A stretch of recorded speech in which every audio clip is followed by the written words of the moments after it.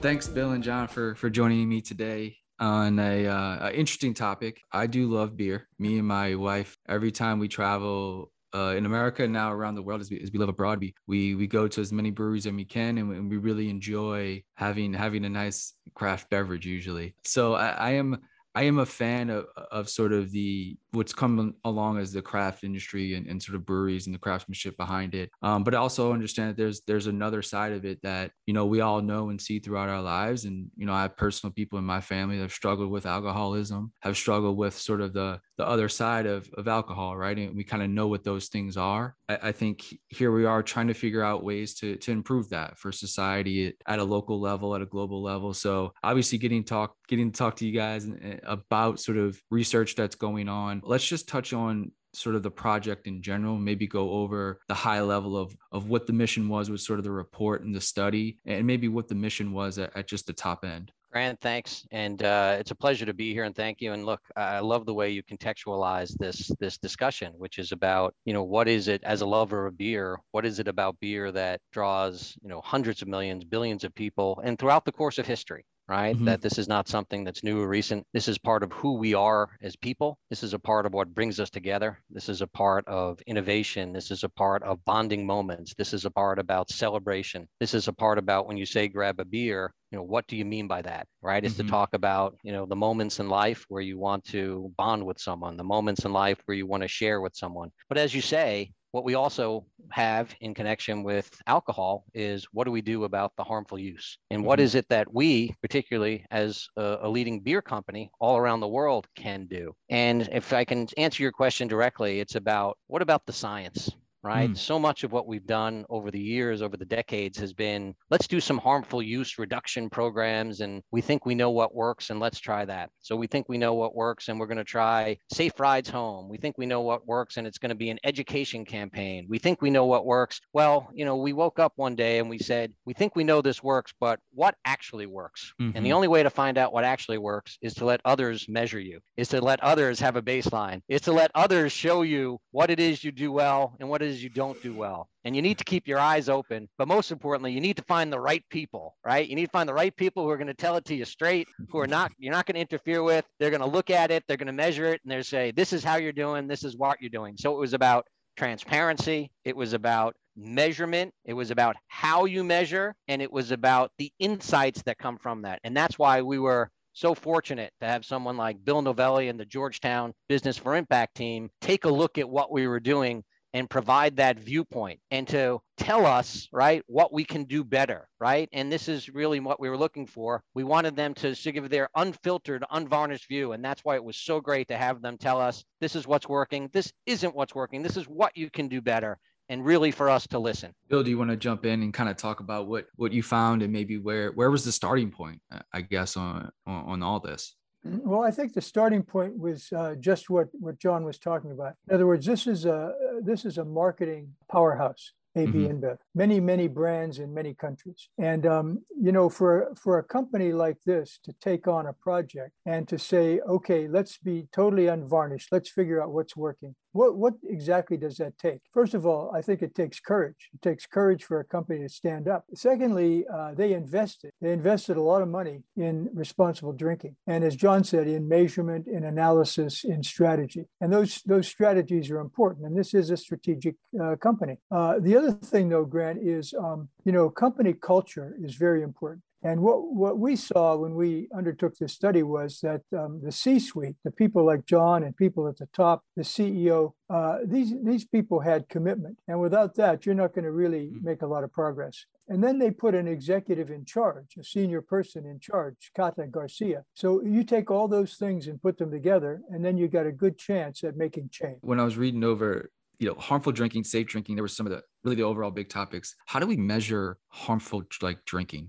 Is it different in different countries, how you measure that? Like, again, talking about the science, how do we know if, people are big, people are small, people are wide, people are skinny? Like there's alcohol consumption can come in different ways and affect people differently, of course. How do we measure or understand harmful drinking at such a scalable level? Grant, I love the question because this is what, had our head scratching when we started this project, right? We said, wow, what is it we're going to do here, right? Is this, or are we going to go into things that are micro about individual behaviors, about what is harmful drinking for a particular individual? Or how do we measure from a societal standpoint that what's happening here? And the really two are related, right? Because the individual, right? How that individual relates to alcohol, how that individual uses alcohol is what forms, right, the study that we're doing. But what we did was we stepped back and we said, let's get a baseline. How do we measure what the impact of alcohol is? Let's go take a look at what's the best science out there. And there's this concept in the public health community. And this was something where we really reached out to, right? We wanted to hear from our critics and the public health community to say, what is there about the harmful use of alcohol, right? When people abuse it, how does that impact society and how do you measure that? So what we did was we had projects, for instance, on something like drunk driving, right? So if you think about all the work that we have done over the years, and I really am proud to be part of Anheuser-Busch in the US, where they've been doing, anti-drunk driving campaigns for decades, and was one of the first to do it. And then we took that learning and expanded it around the world. But what does that mean, right? What does that mean for society? What does that mean for people who use the roads? And I always try to make this analogy to folks to say, look, I don't go to Mars and come back here during the workday and go use the roads, right? My family uses the roads. My kids ride their bikes on the roads. I use the roads. We're all on those roads. So this is my problem. This is what we're impacted. And how do you measure that? So when we looked at drunk driving, we said, what about road safety? How do you improve? Because drunk driving is one of the impacts on road safety. What about text messaging? What about the use of data, right, to make sure that those intersections or those parts of the road where accidents are repeatedly happening, how do we make sure we measure that? And drunk driving, of course, was part of that. So what we did was we worked with local traffic associations, we worked with local NGOs, we worked with local bars, we worked with a whole number of folks to say, how can we systematically measure that? And the reason I use road safety is you have data on the use of roads. So if you're going to measure drunk driving accidents, it's a little more tangible and easier for folks to understand, wow, now I know how many drunk driving accidents there are. Now I know how many incidents there were on the road that led to harm. But we also looked at it as far as something called, with the public health community, what they call healthy years of living. So what's the impact of abusing alcohol? What's the impact of binge drinking? What's the impact of having a frequency of the use of alcohol over the long term? We know the immediate harm. We know if you go crash your car, but what's the long-term harm? And we looked at that too, because the programs that we looked at, we wanted to have a more holistic view. So we worked with outside experts and we said, you measure us. You tell us what's the best measurement to do this. Then let's take a baseline. Then let's run our program. And then let's see what happened. On road safety, it's easy to see, right? You go take a look and you say, wow, so what were the road accidents, right? What were the harms that came from the road use before you started this program? And then after you started this program. And that's what we're really looking to measure. Yeah, when John said, lay down a baseline, abuse of alcohol can be a common occurrence across countries, but it can also differ across countries. So they did two things that I thought were really important. One is they brought in the public health community, and they brought in the public health community really to advise them, not to varnish or whitewash anything, but to lay it down. And they also brought in a third-party evaluator. And that third-party evaluator did the baseline and then did measurements over time. So, for example, in Mexico, selling alcohol to minors was a problem. So they tried to address that and they tried to measure it. In South Africa, it might be different. In the United States, it might be different. These are essentially common problems, but with cultural and practical differences across countries. So that made it complicated.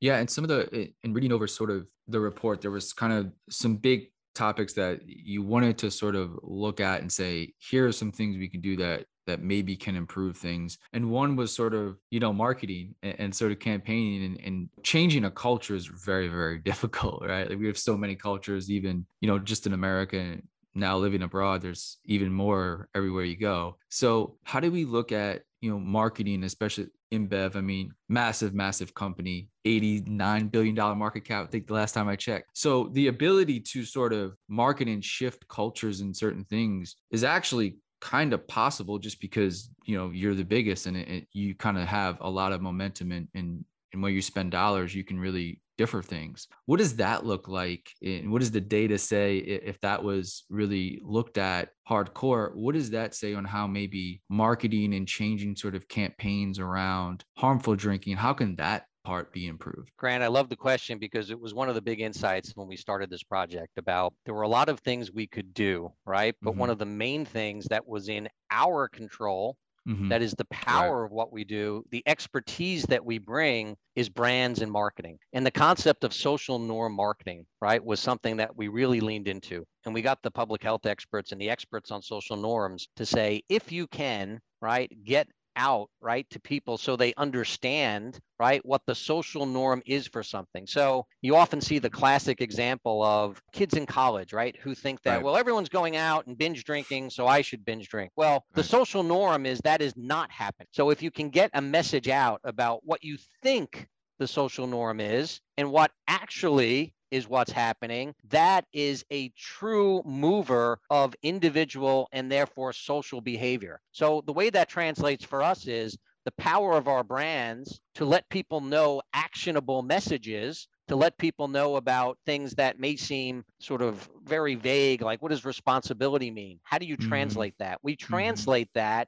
into social norm marketing, where we literally have now a competition where we among our brands, we have 500 plus brands all around the world, and we have a competition and we say, we want your best social norm marketing. And the winner is going to get tens of millions of dollars to spend upon your brand for that campaign. And what it leads to is brands that make an impact on the communities that they have. So we did a brand we have a brand in Colombia called Aguila, right? And Aguila, right, is a brand that is loved in Colombia. And what we did was we said, look, let's do something what we called under the caps. We gave the caps of every beer bottle to folks like convenience restaurants to say, make sure you eat before and while you drink, because that's an action, right, that will reduce, right, potential harmful use of a very simple message, right? The beauty of social norms is you're not trying to send someone to class and get them a PhD, right? What you're trying to do is change their behavior in a way that benefits. So we gave the caps, we put like, restaurants and water, and then we had coupons underneath to say, go get a free hamburger, go get a free water, make sure you hydrate,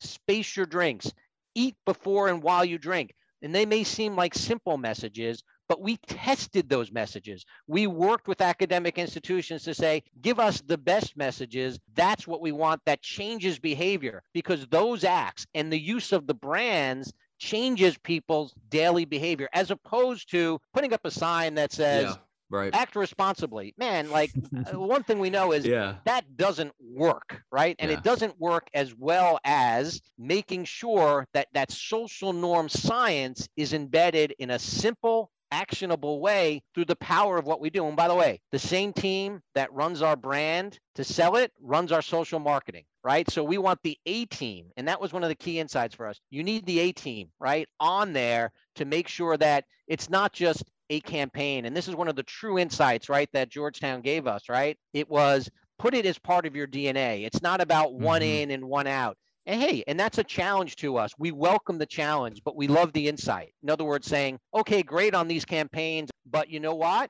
You need to do better, right? You need to embed this in what you do. Man, that's a challenge for us, but it's a challenge we welcome. Grant, my background is marketing.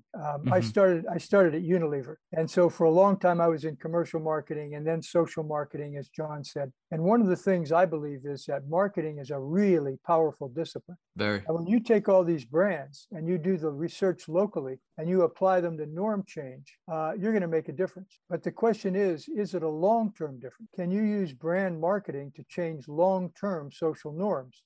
And really, the jury is still out on that. But the other thing I'm hopeful about is I want other companies to see this. I want other companies to see that this is a sweet spot where you can build social strategies into your core business. Hopefully, AB InBev, by doing what they're doing, is going to move the whole market. I want to touch on something that you said a little bit, John, with sort of the caps and sort of discount codes on certain things. And a thing that popped into my mind was really leveraging technology, right? Whether it's the Apple Watch, whether it's an app or your phone, like you said, the codes on there for discounts for Lyft or Uber. Because I think a lot of things are avoidable. Where we talk about, the road issue and sort of drunk driving. Now the tools are in place where these things can be, limited by I mean, that those statistics can drastically drop if, at every point in time, maybe, it's an app where it alerts you every 20 minutes to have a glass of water or something if you're drinking, right? Maybe, I don't know, the Apple Health Watch can tell your blood alcohol level, right? And say, hey, you need a glass of water or something like that. I feel like we're on the precipice perhaps of a way to improve sort of the health and safety just with technology around sort of,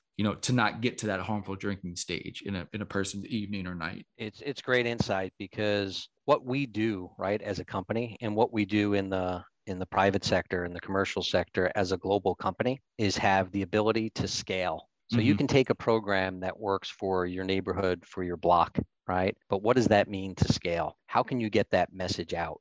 Technology is a critical part of that, as well as partnerships. One of the things that we learned, and we did a series of pilots around the world. We did 6 pilots in different continents around the world to test, and we tried to test different programs. And one of the key insights that we had is that we can have what we think might be the best thing in the world, and it doesn't work, right? Unless you partner with the folks on the ground, unless you partner with local governments, unless you partner with NGOs, unless you partner with the community that we are a part of. And remember, we don't make our beer in one brewery, in St. Louis and ship it all around the world. Man, we brew locally. 98% of what we brew is there. We work with the farmers locally, just like we need to work with the local community. And technology is part of that. So you talked about Uber and Lyft.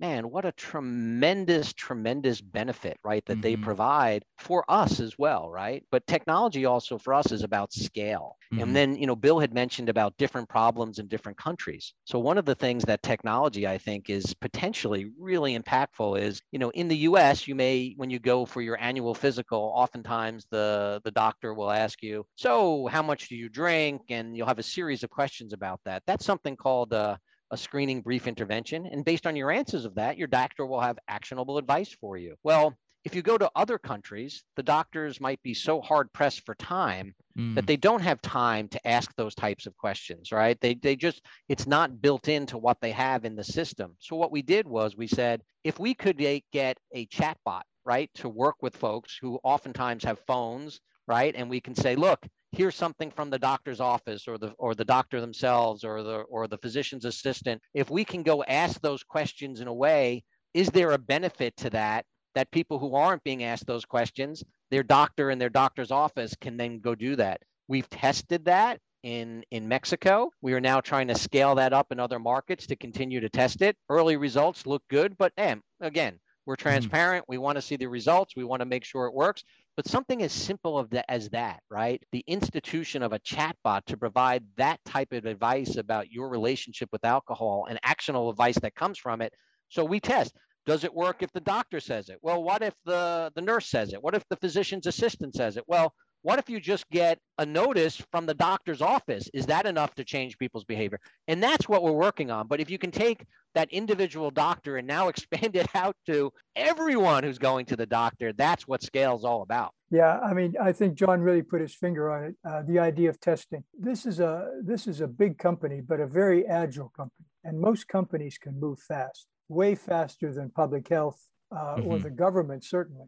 Yeah. So what we have here is a differential in terms of speed. So AB InBev will test something and they'll go on to something else and they'll find what works and they'll keep at it and keep at it. Meanwhile, the public health community is talking in years. Yeah. So you've got this, and the government is talking in decades. So you've got this differential in terms of agility and in terms of timing. And I think one of the challenges for John and for the company was to figure that out. Another interesting topic that, I don't know, John, if you thought you'd ever be talking about maybe in your career working at InBev, but is the non-alcoholic beverage industry has really sort of kind of taken off a little bit in the last, let's say 3 to 5 years. And I mean, you obviously have more data than I do, but it feels like that just from a consumer level. What is that power in that? Is that provide then the ability for the marketing dollars to adjust to a different product suite within the InBev portfolio to where people maybe, turn to that if they can, or again, there seems like it's a positive societal shift just in the ability of low alcohol content beer and then non-alcoholic beverages. It really is. And it's very much an opportunity, right? So when we think about how much we spending our resources and time to understand consumers, what consumer trends are, where consumers are going. When you take a look at the appetite for low alcohol and no alcohol beers, you see consumers with this health and wellness trend. And how can we tap into that? And what does that mean for us? Really, when you take a look at it, it's about providing those consumers that choice and that availability, right? For folks to say, you know what, I'm going to, be out tonight. I'm going to be celebrating. And you know what, I'm going to maybe space my drinks with a Budweiser and then a Budweiser Zero, right? And for us, man, we love that. That's fantastic, right? Because we want to provide to the consumer, right, what the consumer wants and on that occasion. And in addition, it meets the public health goals as well, right? Of providing choice, of trying to make sure that people have that ability to have the experience with alcohol that they're looking for, right? So we want them to have that positive experience, right? We want them to have that bonding moment, right? Without the negative effects that if they binge or if they overindulge, right, we want to be able to provide that for them. And one of the insights that we had too is that it was very powerful, right, if we made sure that we had our core brand also has a zero or low alcohol alternative, because what people do is, right, it's much easier for their experience to go and say, I'm going to go space this. I'm going to go put this into my consumption pattern about I'm going to go in and now incorporate low alcohol or no alcohol beer. And, one of the great things about the low alcohol option is, right, when you're talking about, a 3.5 or a 3.2% beer, right, this is something where people are getting what they want out of the product. They're getting that bonding moment, they're getting that experience, right? But they're also very much in consumer trend of control, right? They're also looking after things that don't have to do with the alcohol content, but have to do with low carbs and low calories, right? This is something that they're looking for, and they're getting the taste profile, right? They're getting what they want of that product. And for me, it's about listening to that consumer, listening to saying, what is it about that experience? And what we've seen is that low alcohol, no alcohol beer market is at different phases. And Bill, I want to kind of ask you a question about doing the study. Did you or your team, did you come across anything that was a little bit eye-opening or a little bit shocking that maybe you didn't realize was happening in the world, whether it was from, a data perspective or certain parts of the world that shocked you of harmful consumption versus safe consumption? Like, was there anything that really jumped out to you guys when you were doing the research? Well, we had worked with AB InBev for about 5 years before we undertook the study, and we've done a lot of work around the world. So I wouldn't say there were any real shock. It's very clear that you have to understand local markets, and as he said, to adapt to them. But I think we came up with some recommendations that John and his people found helpful. They've done a lot of partnership, including with the public health community. But what we recommended was they really need to, I think, deepen those partnerships and expand them. And for companies, that takes a certain amount of skill and a certain amount of courage. We also said that, they have good goals. They've laid out good social change, social norm goals, but they can combine them. And so we came up with some recommendations that we hope will be helpful to the company going forward. But I don't think we came up with anything really shocking. What we came up with was a company making progress. To the degree possible, they want to and they need to accelerate that progress. And as I said before, from a Georgetown standpoint, from our standpoint, we want other companies to emulate this one. When you talk about public partnerships, what does that look like? And how can those be deepened? Well, that's an interesting question, Grant. Over the years, what we've discovered is a lot of companies shy away from doing partnerships with, let's say, civil society, with nonprofits, with NGOs. And they think, these people are a bunch of tree huggers. They don't understand what we're trying to do. And on the other side, you get these public health people saying, oh, we can't deal with companies. Right. All these people care about is profit. Right. But the truth of the matter is that the big social and environmental challenges that we face in this world, they're way too big for endless combat. And that's why AB InBev is so encouraging, because they're willing to cross the aisle. Let's say in a perfect world, that's like 5 years from now, maybe. Like, what is an example of something that could happen or that would be welcomed on sort of both sides? And, we don't have to get into policy here and stuff like that, but is there something, maybe it hasn't been thought of yet, but is there something out there that in a perfect world, it really would, something partnership wise would be really, really powerful that you can think of? partnering with some organizations like WHO, like with the United Nations and their social development goals, all these different areas that take time, that take diplomacy, if you will. These are all good. When I think about partnerships, I often talk about strange bedfellows. In other words, partnering with people you wouldn't normally think of as an ally. To me, there's no permanent enemies. There's no permanent friends. There's only permanent principle and permanent values. When I think about it, I think of the work that we've done in connection with traffic authorities around the world, and there's different names about how it's regulated. Yeah. But when you go take a look at that, right, what we were talking to them about was a number of different programs, and it was really about management techniques to access the data that municipalities and localities already had. They have a ton.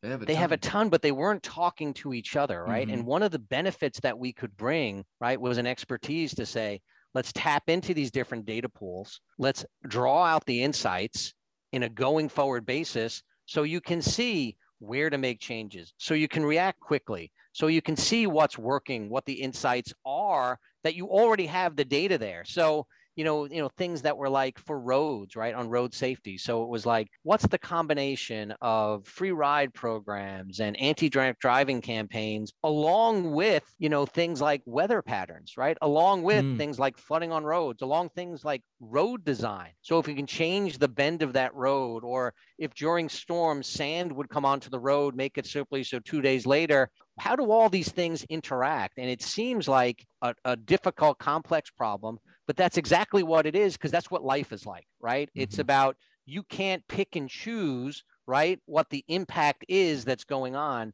You need to draw out what the impact is. You can't say, well, I'm just going to focus in on drunk driving and that's it. Man, you want a comprehensive road safety program.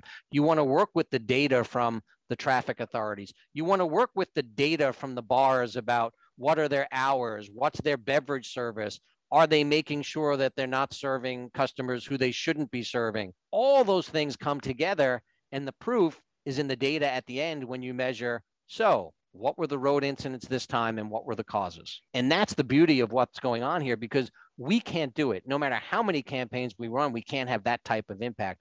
We need the local tavern authorities. We need traffic authorities. We need the local tavern association. We need the local NGOs. We need all those folks to have that real impact. And, is it complicated? Yes. Is it worth doing?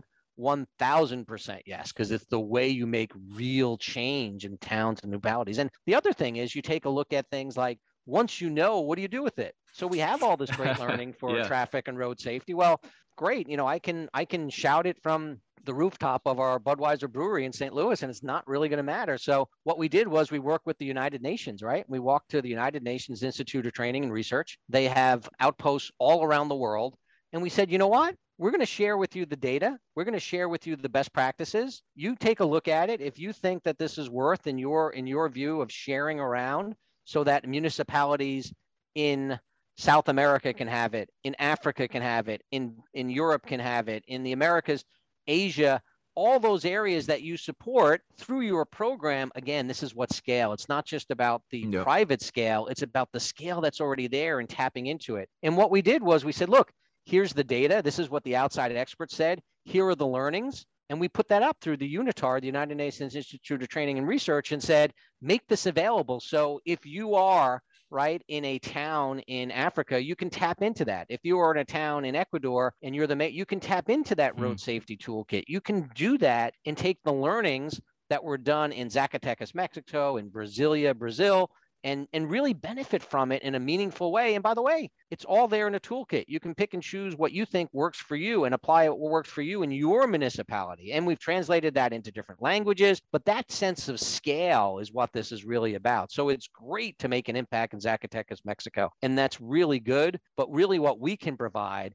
is, how do we make that impact scalable worldwide? I want to talk a little bit about the future, and we can sort of end here and looking at the next part of the study and further down the line, and maybe what is success, right? And that's can be difficult to gauge.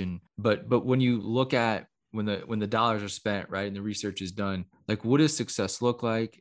What does the ongoing investment perhaps look like after everything is done? And then is this something that you think will keep being reinvested in, right? Like anything else. I mean, it's going to take time. It's going to take learnings, cultures change, technology changes, consumer habits change. So what does I guess the future look like from, safe drinking and looking at, how alcohol affects society and how it can be improved from, investing as a company, right? Which is a different thing. This is a bit abnormal that big companies now are looking at ways that they impact society both negatively and positively, and trying to adjust. Like, what does the future look like after sort of this stuff is sort of completed? It's really the right question, right? Because, and let me answer it the following way, right? This isn't some sort of, we've set up a pot of money and we're going to go dole it out to charities around the world to make an impact. Man, we're doing this because it's good for us. Right? We're doing this because it's good for our brands. We know that our consumers, particularly, right, the consumers who are 21 up in the US and 18 plus in the rest of the world, we know that those consumers look to the brands that are making a difference. We know that those consumers, when we get our brands right, and when our brands run these types of programs, when our brands are doing these type of social norm advertising, man, it's good for the brand. We study that as well. It's good for brand affinity. It's good for brand purchase.